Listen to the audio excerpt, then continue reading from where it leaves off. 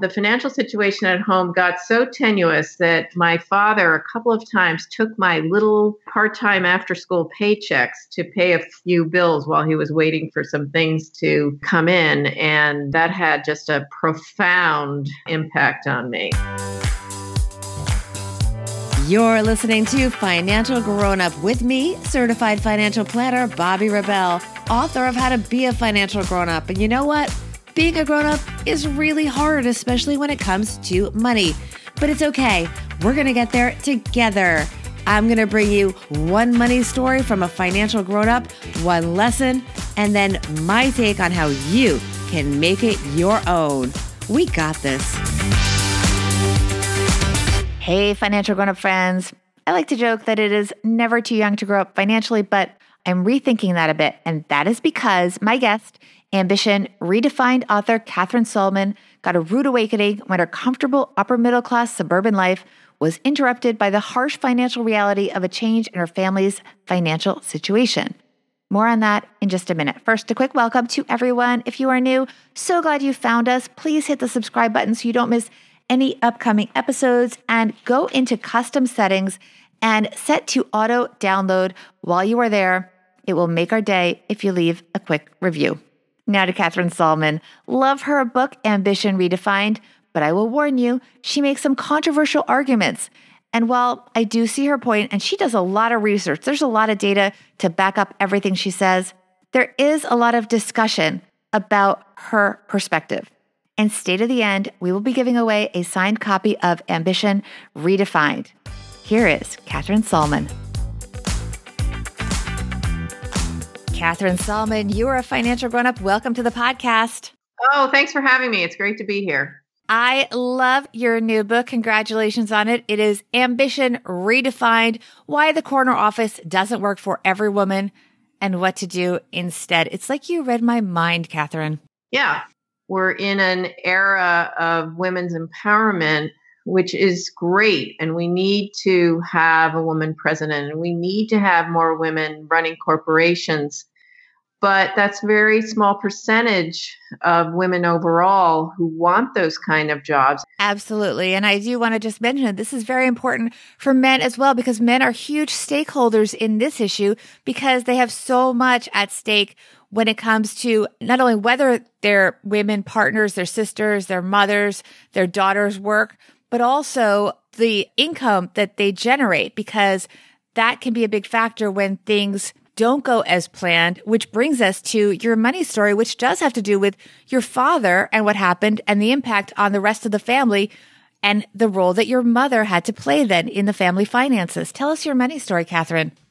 I grew up in a very affluent community. My father was working in a big executive job in New York City. When I was in middle school, he lost that big job and he never fully recovered professionally.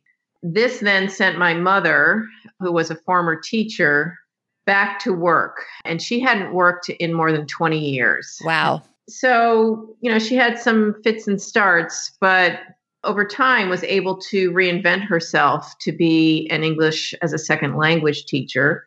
But that wasn't really enough to keep the household going. So there was a tremendous amount of financial stress in the household.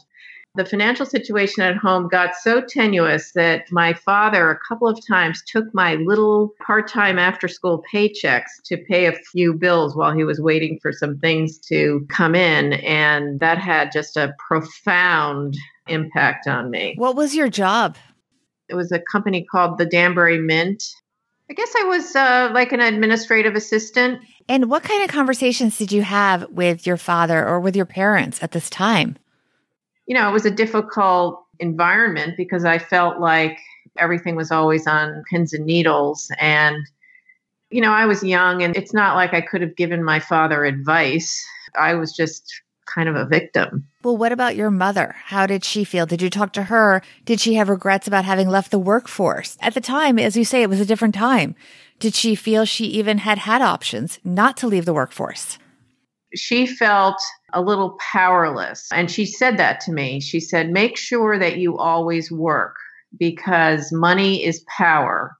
not only in a relationship can money be power, but she said it's important that you have that power to support yourself and your family. I remember when she got one of her first big paychecks, she was very excited about being back to work and she bought herself a watch. I remember my father was very, very upset that she had bought that watch for herself because he felt like he should have bought it for her.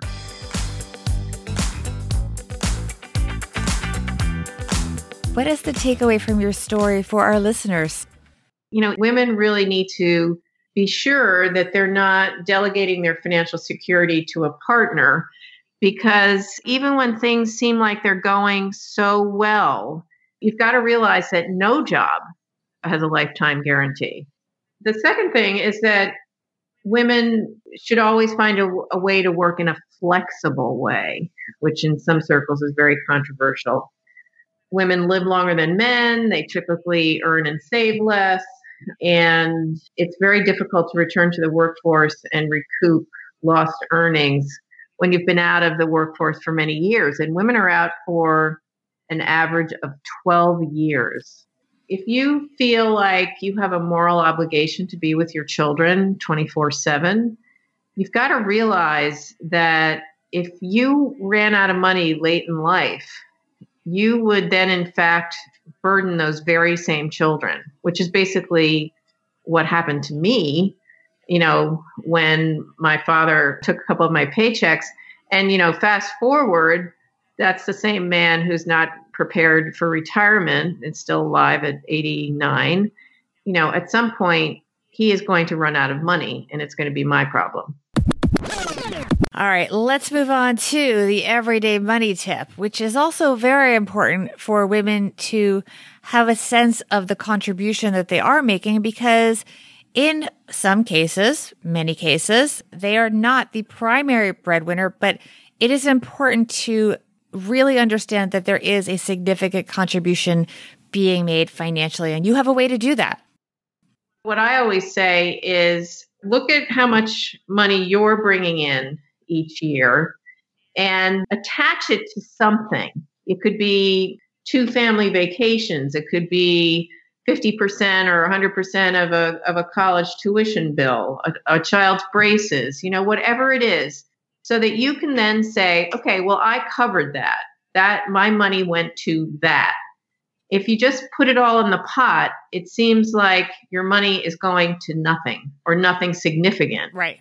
And that's the way to make yourself feel better, but also to, as my mother was saying, to exert a little power into the relationship and say, I'm contributing too. This isn't just your ball game. Right, which is very important because it makes it a lot more tangible. Let's talk about Ambition Redefined. I love this book. It's so relatable, and there's a lot of truths in this that are not always spoken about, one of which is the fact that just because you are working flexible hours and sometimes part-time hours does not mean you are earning less money or that you should settle for less money if you have the earning power in the market to earn more money. Yeah, it's absolutely true. A large percentage of freelancers earn more money than they were making in their full-time jobs within a year. I was just speaking to a woman who had a full-time job with absolutely no flexibility. She needed more flexibility. She left and she found another job where she is working 3 days a week and she's working closer to home. She got rid of the commute. And she's making 60% more than she was in the full-time job. So it's a question of finding the right job that values your skills. You also talk about something called a type E. And this is important because I know a lot of our listeners are very interested in having their own business and being entrepreneurs. But it's important to make sure that's the right fit for you. That's right. When you're thinking about flexibility, well, what could be more flexible than being your own boss? So I find that lots of women think about, have these Walter Mitty dreams of starting this business or that business. The fact is that you have to be the entrepreneurial profile. And the entrepreneurial profile is working 24/7 because there's nobody else to make this business work other than you, especially in the early stages before you might hire people. The other thing is that you have to wear so many hats. So if you have a dream to be a marketing consultant and you really love marketing, well, you might love that marketing discipline, but you probably, or you may not love sales. And any job, any business that you develop, you've got to be a salesperson. And lots of people thinking about having their own business will tell me, well, I don't like sales. I've never wanted to be a salesperson. Everything is sales though, right?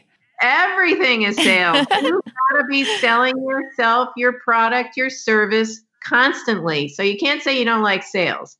And you can't say that you don't like financial stuff and numbers, because you've got to work the numbers for your business. You've got to figure out how you're going to fund your business, even if it's a very small business. Tell us more about where people can find out more information about you, your book, and all your social channels so we can follow you. You can read more about my book on my website, KatherineSolman.com, and Facebook, Twitter, LinkedIn, and Instagram can all be found under Katherine Solman. Wonderful. Thank you, Katherine. Thank you. So great to be with you. Hey, everyone. As I mentioned at the top, Katherine is very tough in her stance on the fact that women must always earn money. And that comes from personal experience. But still, financial grown-up tip number 1, no judging. Katherine makes her point very well. She did her homework. It's a really well-researched book. And I live by most of her advice already in my own life. But part of being a financial grown-up is understanding that there is a human element to money and an emotional element to the decisions that we make and all the decisions that go around our financial lives. Everyone faces different situations. And there may be many seasons in one's life when a regular paycheck or earning power is just not as important as other things. Don't get me wrong. We must all be vigilant about financial security. But let's not judge if someone makes the decision that from the outside doesn't look good. Sometimes, by the way, it may look like somebody's choosing not to work or not to earn money, but in fact, they may be trying and just not have been that successful. Be a friend. Financial grown-up tip number 2. One idea in Katherine's book that I loved was not to worry so much about work-life balance, but to focus on blending. Maybe don't put pressure on yourself to turn off communication with work the minute you get home. It may work for some people, but it's okay if you give your child a bath, for example, and then you take a work call, and then you do story time, and maybe your kid stays up a little later than you wanted, or whatever. Do what works for you to maintain your career path. And by the way, it is more than okay for your kids to know that you have other responsibilities and that paying attention to those other responsibilities may help pay, literally, for the fun things that you do together, like your next vacation. Put them on your team. Include them. Let them know that their good behavior and understanding when you have to do some work, even when it's supposed to be their time, helps the whole family. Katherine very generously sent along a signed copy of her book, Ambition Redefined, Why the Corner Office Doesn't Work for Every Woman and What to Do Instead, for one lucky listener. To win, all you have to do is DM me with your takeaway from the episode. You can do it on Instagram at BobbyRebel1, on Twitter at BobbyRebel, or you can even email us at hello@financialgrownup.com. That is hello@financialgrownup.com. I love talking to Katherine. She has so much value to add to this conversation.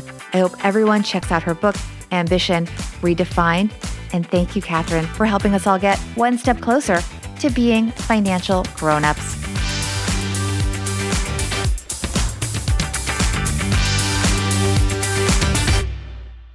Financial Grown Up with Bobby Rebel is edited and produced by Steve Stewart and is a BRK Media production.